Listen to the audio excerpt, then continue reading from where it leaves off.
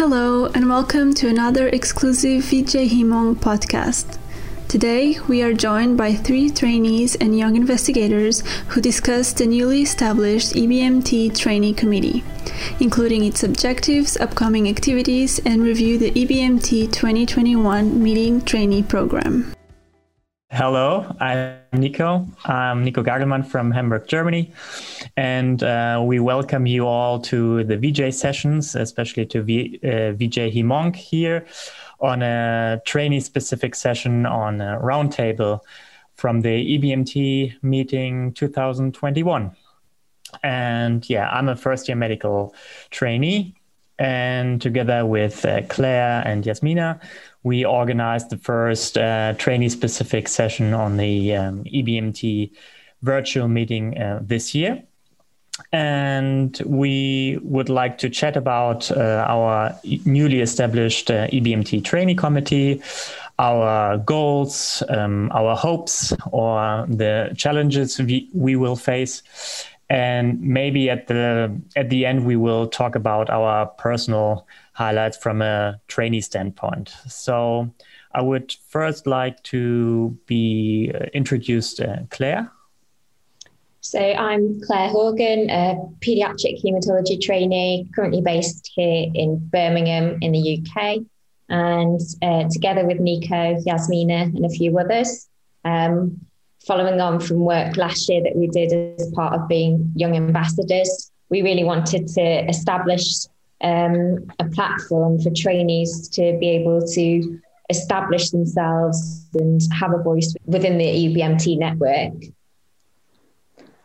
And yeah, that's really what we're about, and we'll chat a bit more about that as well as our highlights from the Congress last week. Yasmina? Yeah, so hi everyone. My name is Yasmina Sahouk. I'm a Belgian hematologist. I'm currently based in Montreal, Canada, for a 2-year fellowship program in bone marrow transplant and cellular therapy, with the objective of coming back to Europe to be an attending in the field of BMT and cellular therapy. Of course, I met recently virtually with colleagues, trainee colleagues. We felt some common needs, some common objectives to improve our training and the training of everyone in Europe in the field of BMT and cellular therapy. And that's why we got together, and that's how we plan to work as a group. So let's chat about that today. Maybe we'll start, because I think that is quite a funny moment. Let's say that Yasmina, Claire, and we haven't met in person anytime. So Yasmina, we met on Twitter. You just approached me, and I said, "Yeah, let's talk." And basically, that's how all things started. Where we all felt the need, although we don't know each other, we all felt the need that something is lacking, and maybe we'll start with that and talk about like our first goals, how we came into forming a group, and how we established the EBMT trainee committee, and how we got to the EBMT meeting this year, and then let's talk the future. So maybe Claire, do you want to start like how it's all started, what our goals were, etc.? So I think together we all recognise that trainees come from very different backgrounds, work in very different centres in different countries with access to a different spectrum of resources. We've got trainees who have more experience in research, whereas are going new into the clinical setting, and vice versa. And I think really we recognise that there's so much out there now on the internet and things, but for trainees particularly, it can all be a bit overwhelming, particularly coming into something as specialised as BMT and cellular therapy is. And we really wanted to provide resources targeted towards trainees that they could have available and work through, as well as providing support for trainees at all different levels with different needs, and really form a kind of trainee community within the bigger EBMT community, and enable us to collaborate with other parties and things within EBMT to try and just ensure trainees have a voice. Absolutely. And if I may react on that and emphasize that's what it's all about, networking, being a community. I think we noticed in the last few months that we were able to support each other and to help each other, and being a group. And even if we started small, we are a small group, but we are of course growing, and being a group helps and makes everything possible. So I think this collaboration is that's the purpose of our collaboration, to get things done and get things done fast, because we are very proud, obviously, of having been able to provide a first session on this Congress. So maybe, Nico, you will talk a bit more about that and introduce that. But as a group, we realized we were able to do big things. Yeah, I think it's two-way street. So first, we all shared the same goals or feelings or lacking information. But on the other hand, if we want to realize something, you need collaboration. So everybody is talking in COVID times we all do something online, virtual, etc. But there is a difference between talking about networks, but really creating one is the hard part.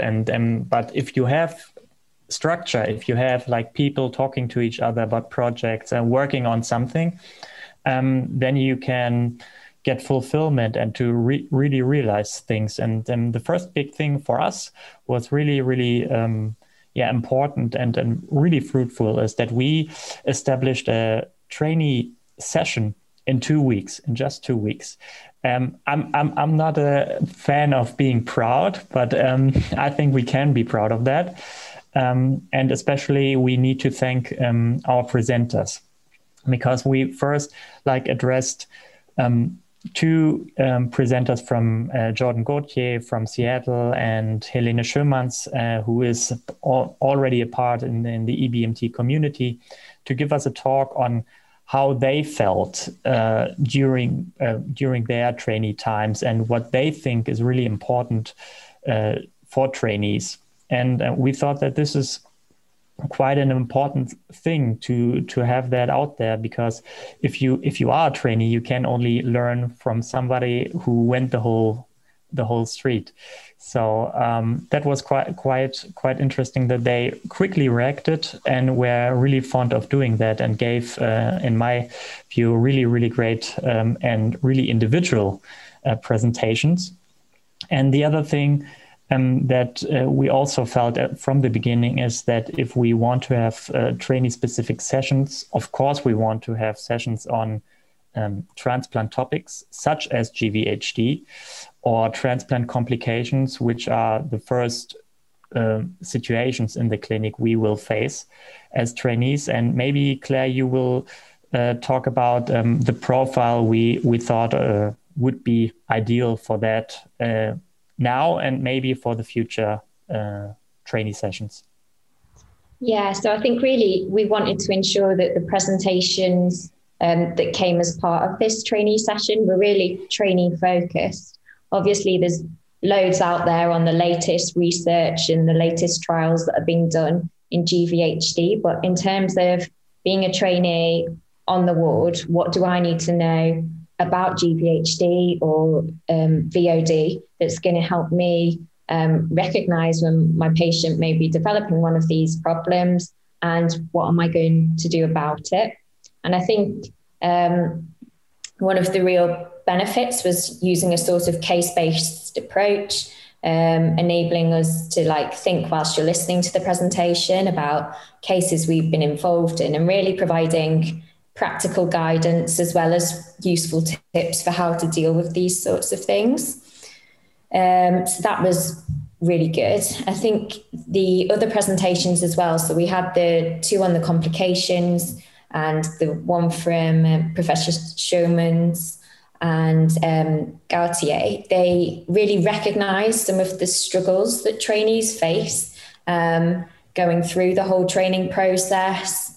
It can be quite overwhelming at times. And I think it was really useful to hear from people who've been through all those struggles, their guidance and practical tips for dealing with those sort of things. And also letting people know, like, there are lots of resources out there to help, and that actually often reaching out and trying to address these problems as they arise can be a positive thing moving forward. I think certainly using the case-based approach, that's something as a committee we're looking to build on. And we're hoping over the next few weeks to months to set up a regular learning tool. We haven't 100% decided how we're going to be delivering it yet, but we'll be giving information on social media and perhaps having like a case of the month or a couple of cases per month, where actually we put out there cases that we may face in the clinic or working on the ward, whatever the setting might be, and working through that, and then enabling trainees to sort of discuss their views and what steps they might take to have there as an educational resource regularly. Yasmina, would you like to stress a bit our next approaches, which was already introduced by Claire on the e-learning platforms or goals we now have for the next few weeks or even days? Yeah, sure. Because you said we were proud, and we are proud, absolutely, and happy because this first session was a success. We had very nice feedback from fellow trainees and also from the speakers. I think that's a bit of a proof for us, a proof of concept, if I may say, that this was needed, because they really took the ball and they were very happy to share. And they said it was difficult for them to open up and to find the words to share that, but they were willing to do so, and they were really motivated about that. So we are proud and happy about this first session, which encourages us to go forward with the next steps. And the next steps are ambitious, as Claire mentioned. We would love to. We aim to have a trainee-specific content in all the EBMT educational program, and it could be the way we see it for now would be modules with the basic knowledge to be a transplant doctor, to be active as an hematologist, as an oncologist in the field of bone marrow transplant and cellular therapy. And this includes the pediatric aspects, this includes some pharmacology, this includes collaboration with nurses. So it should be broad and inclusive and absolutely trainee-oriented. So we need the basics, really what you need practically to do when you start. And of course, it doesn't make the rest less interesting. We still want to attend scientific presentations about last developments. But what's the point in learning the latest developments if you lack basic skills and knowledge? So that's really where we're going to. And the way we see it now, it could be faster than we thought. I think you made the key point is that all we do is also what Claire suggested is embedded. If you're a trainee, you're not just a trainee or a researcher, a clinician, or when you're first coming onto the ward, you first ask the nurse, how is the patient, how is he doing, how is he feeling? You ask the psychologist whether there were any problems, or how the social worker to organize the stay at home after the hospital stay, etc. And this list goes on and on and on. And this whole thing is we don't exist on our own. We exist with help from others. That's why this whole committee exists, because we need other people to work together. And but this committee itself has as an ideal to collaborate with every committee, with every person interested in guiding us or in helping us or giving us new information, opportunities to go on.